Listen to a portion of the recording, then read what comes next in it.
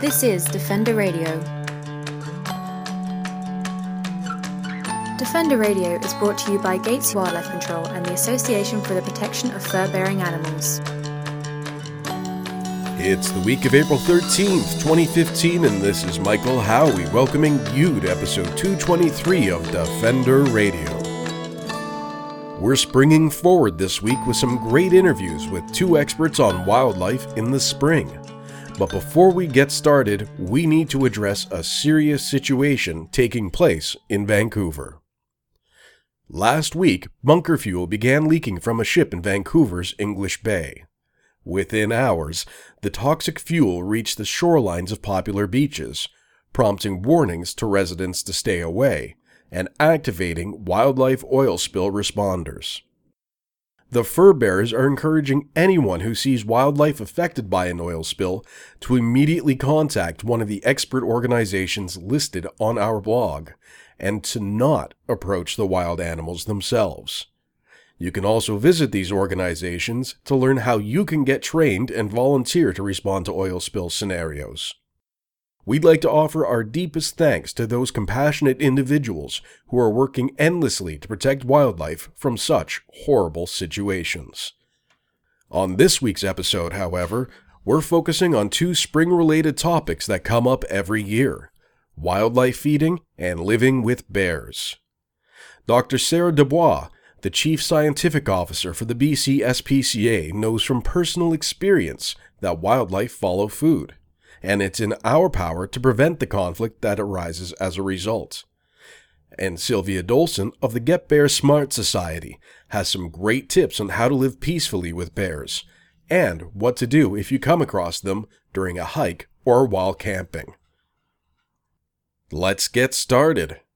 In almost every wildlife conflict situation we've studied, food is a central issue. Whether it's intentionally feeding ungulates like deer or unintentionally feeding predatory animals like coyotes, the easiest and safest way to live with wildlife is to ensure we're not feeding them. And Dr. Sarah Dubois, the Chief Scientific Officer for the BC SPCA, has a plan. She wants to make feeding wildlife the new littering. So lately we've been seeing a lot of mixed messaging coming through the media about feeding wildlife. In Ontario, it's been an extremely long and cold winter. In Nova Scotia, it's still the middle of winter somehow. And out west, it's been mild because I hate you all. Now, what is the right solution? I mean, why do we normally say don't feed wildlife? What's the baseline reason for that? The reason for that, of course, is we don't want to habituate these animals or food condition them, especially animals that can pose public safety risks, because unfortunately those animals are often then trapped and killed because of their behaviors. So often people will put out bird feeders for the winter because that's the hardest period of time for some of the birds that are residents to find food, especially if there's a lot of snow on the ground and covering plants.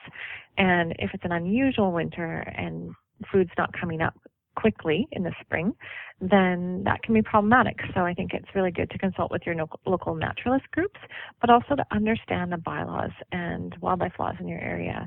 We really don't want to cause additional problems and attract rats and other things like that. So it's unfortunate some animals will not make it through the winter. That's just normal in nature, but we don't want animals to suffer either. And so there are some interventions that can take place. And speaking of interventions, that's, I think, maybe like a two-parter. First, at what point should we be intervening? I remember a discussion with someone a few years ago about a particularly cold winter in eastern Ontario, and the bears were coming out and not finding anything to eat, and it was leading to conflict, and they were saying, well, we should go feed the bears.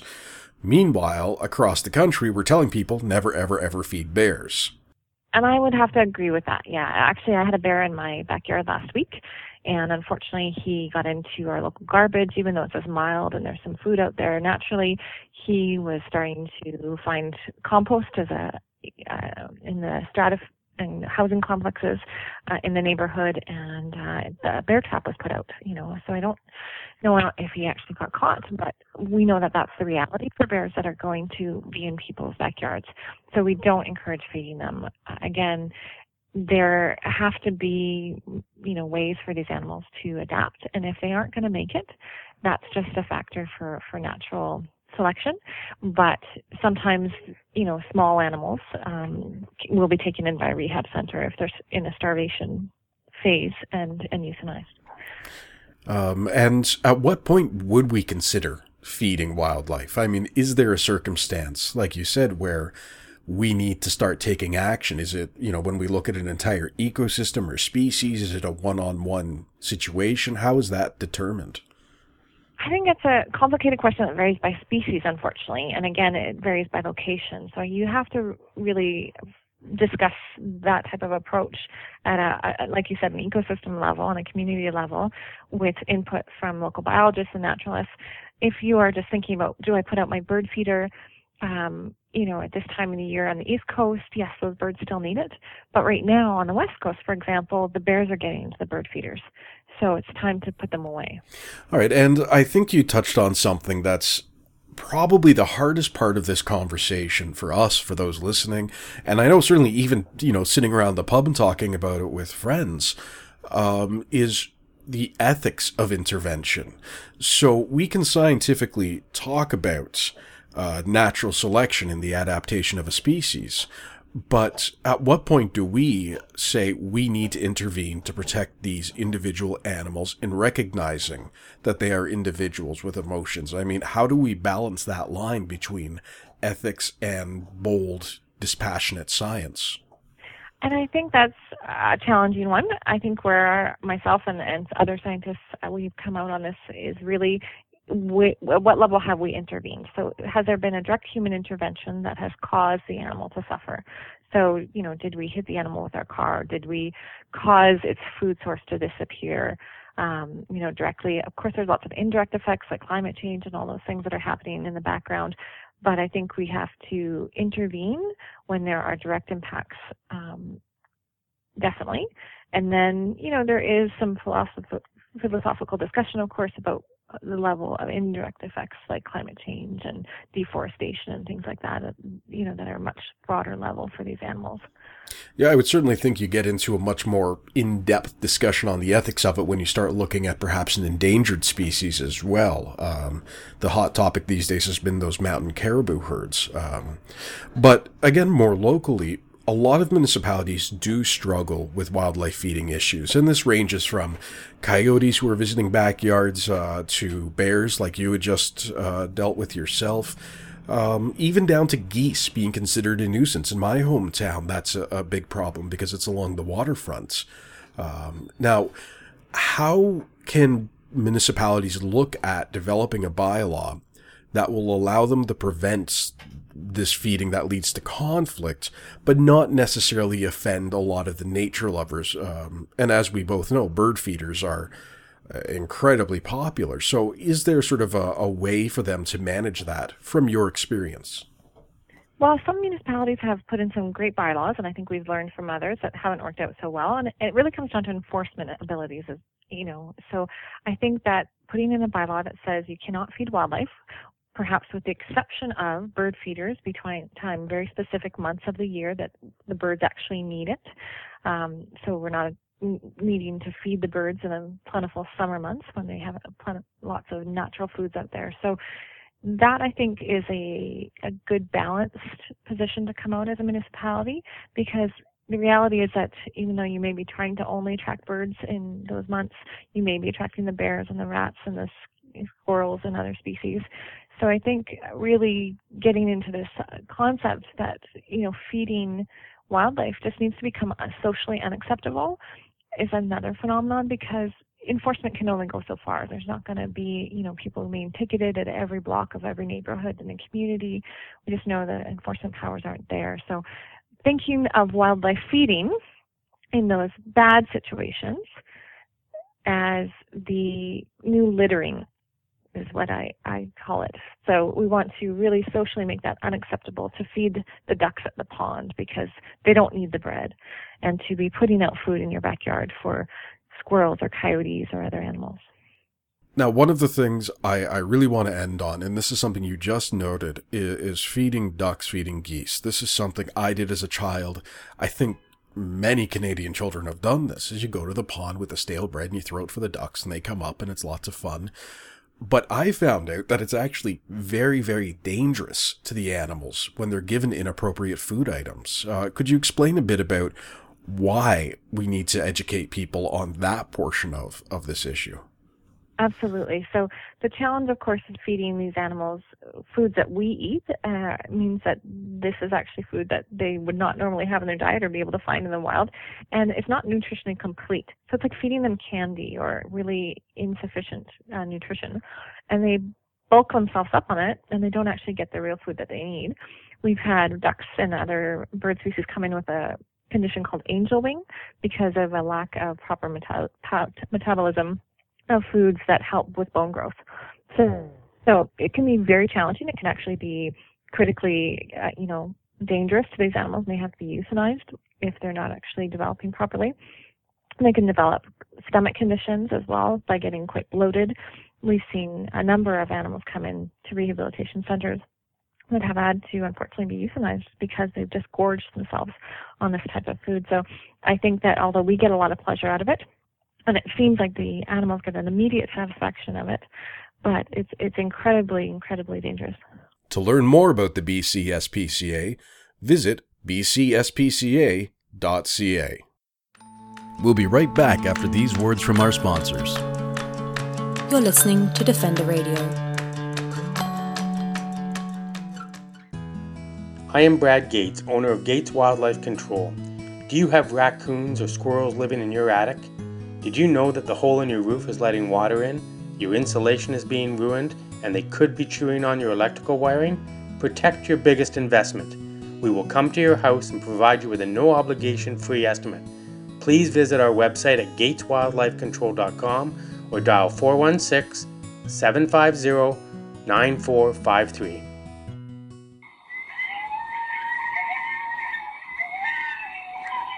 Have you ever heard a coyote sing? Did you know that coyotes are also called North America's song dogs? They communicate through unique howls, yips, and barks. At Coyote Watch Canada, we're committed to fostering peaceful coexistence for communities and their wildlife neighbors by building compassionate wildlife communities, one community at a time. Please visit us at coyotewatchcanada.com for more information and tips about this amazing keystone species. Beaver dams help clean water, promote songbird diversity, encourage fish populations, and create better soil and a cleaner environment. Beavers are good for Canada, but will we be good to them? Find out more at furbearerdefenders.com and give a damn about beavers. This is Defender Radio. Being bear smart isn't always something on our minds, but it certainly is easy to do once you understand the basics. Sylvia Dolson of the Get Bear Smart Society in Whistler, BC, joined Defender Radio to talk spring bears, what they're up to, how they respond to us, and what we can do to prevent conflict. Talk a bit about the Get Bear Smart Society for me. What's the all-encompassing vision of the organization? Get Bear Smart's vision is for people and bears to coexist in harmony. So we help communities get bear smart, we help individuals get bear smart at home, and we help people working in bear country work in a work-safe manner. And you've had a lot of success working with people. You were at our Living with Wildlife conference a couple of years ago in Vancouver. I know you've worked with many municipalities out in BC. So why don't we, I guess, sort of focus to start with what bears are doing now? Because, I'm calling from Ontario, so it's going to be a little different, but I imagine there's a lot of similarities. So what behavior or what part of the life cycle are bears experiencing here in the middle of April? Mm-hmm. So your bears in Ontario are probably still safely tucked in their dens under the snowpack, but our bears here in British Columbia, in the lower mainland anyway, and in my area in Whistler, British Columbia, they're emerging with the dominant males coming out first, and mothers with cubs are probably still in their dens, The little cubs are born in January, mid-January to early February, and so they're only 3 months old right now. They usually don't bring them out until they're between 7.5 and 10 pounds, so around early May in my area, so that they can at least keep up with mom and climb trees and get away from any predators. So right now there aren't a lot of natural food sources. So bears are feeding on grasses, on golf courses, and in parks. Any other greenery. I've seen some logs that have been torn apart. You know, they're looking for ants and grubs or anything else that's in there. And, skunk cabbage. Skunk cabbage is another thing that they like. You can always see if bear has been feeding on skunk cabbage because the leaves will have been torn off and placed to the side, and what they really want is the very top part of the root, so where the white color, and that is because it is high in protein. And it's really tough to get protein at this time of year. So really they're just into the emerging greens. And it's also a time of year where bears are still wary. You know, they go in the den and they spend all winter there, and they come out and they're just a little bit shyer than they were when they went in. And so... Well, and feeding, as we all know, is really one of the primary motivators in almost all wildlife conflict, be it raccoons or coyotes or bears. So what do bears look for? I mean, to them, what is ideal in terms of human waste or garbage or whatever it is they're looking for? Yeah, so they're looking for the highest calorie count and birdseed, seeds, seeds and nuts, or grease, like barbecue grease, for example, or the grease from a restaurant. Anything that has a high concentration of calories. So any kind of, and if garbage, they're picking through garbage, they're not going to be too picky, but they're going to go for the fatty things or the meat or something like that. Even though bears are, they are actually carnivores. They truly are omnivores, though, even though they're classified carnivora. But they will opportunistically eat meat. And for the most part, that is ants and grubs and things like that, or winter-killed animals. So if they're lucky, they might find a winter-killed deer or something like that right now. And that's something I think surprises a lot of people, that classification issue, because we see the same thing with dogs, as they're classified, I believe, or wolves, coyotes, etc., are classified as carnivores, but the majority of their diet is actually going to be vegetation and other things they forage for, and meat is kind of like an added bonus to them. I guess that's something that happens a lot with bears, though, is people, they read a headline about bears and then presume to know everything there is about bears. Or, they saw an episode of National Geographic that went out the window and have decided that all bears are evil. How do we get across to folks that bears, they're so much like us in terms of they just want to raise their families, be safe, have a full belly, and a place to put their head at night? Well, you just nailed it, didn't you? That's it. That's all they really want. They don't really want to interact with us, and that is quite evident when you have a good natural food year and you have plentiful berry production, for example, in my area. They just do not come into town. And so we have very low conflict in those years. And when there is a food shortage, they do foray into town and look for human food sources. But it's not what they want to do. They just want to live their life, raise their family, if a sow raising her family, or just hang out. If they're lucky and they have lots of natural foods, then they even have time to play. And bears will form relationships with other bears in their ranges, and even mentorship. So you might have a young bear following around an older bear, and the older bear won't shoo him off. He'll just let him follow around and figure things out for himself. It's really kind of interesting that the alliances that bears do form.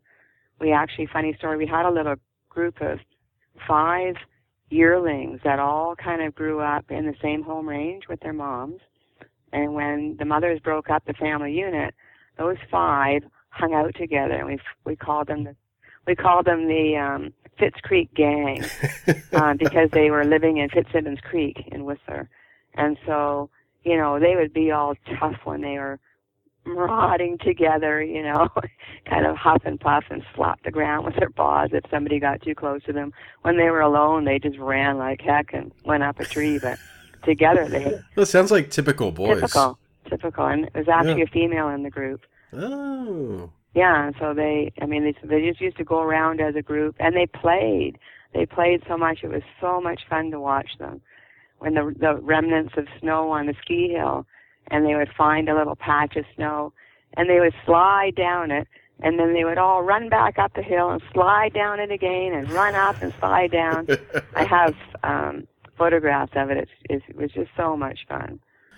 Well, and I guess that kind of leads into the ultimate question in this case, is those who are fortunate to have seen bears in that true innocent state may not be in the majority. A lot of folks are seeing them on property and backyards at campsites. So what are some of the things that we can be doing as individuals, either as homeowners, hikers, what have you, on preventing this kind of conflict? And again, it should be noted, when I say conflict, that does not necessarily mean any kind of a violent or menacing interaction. It simply means contact. So what can we be doing to try and mitigate these instances? Well, taking care of our attractants. But if you don't mind, let's just go back one step. When you first started asking this question, my first thought, and what can we do? And when I was watching these bears playing and so on, I think that anyone who has a fear of wildlife, or bears in particular, should go on a bear viewing tour and have that experience where they are watching wildlife safely in a group, and they're being educated at the same time.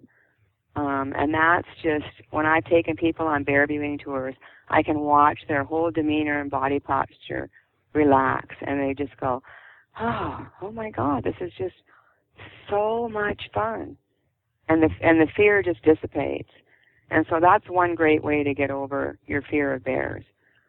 But in terms of mitigating any conflict at home or at work, or even if you're hiking in the woods, you know, it's all about the food, as you said earlier.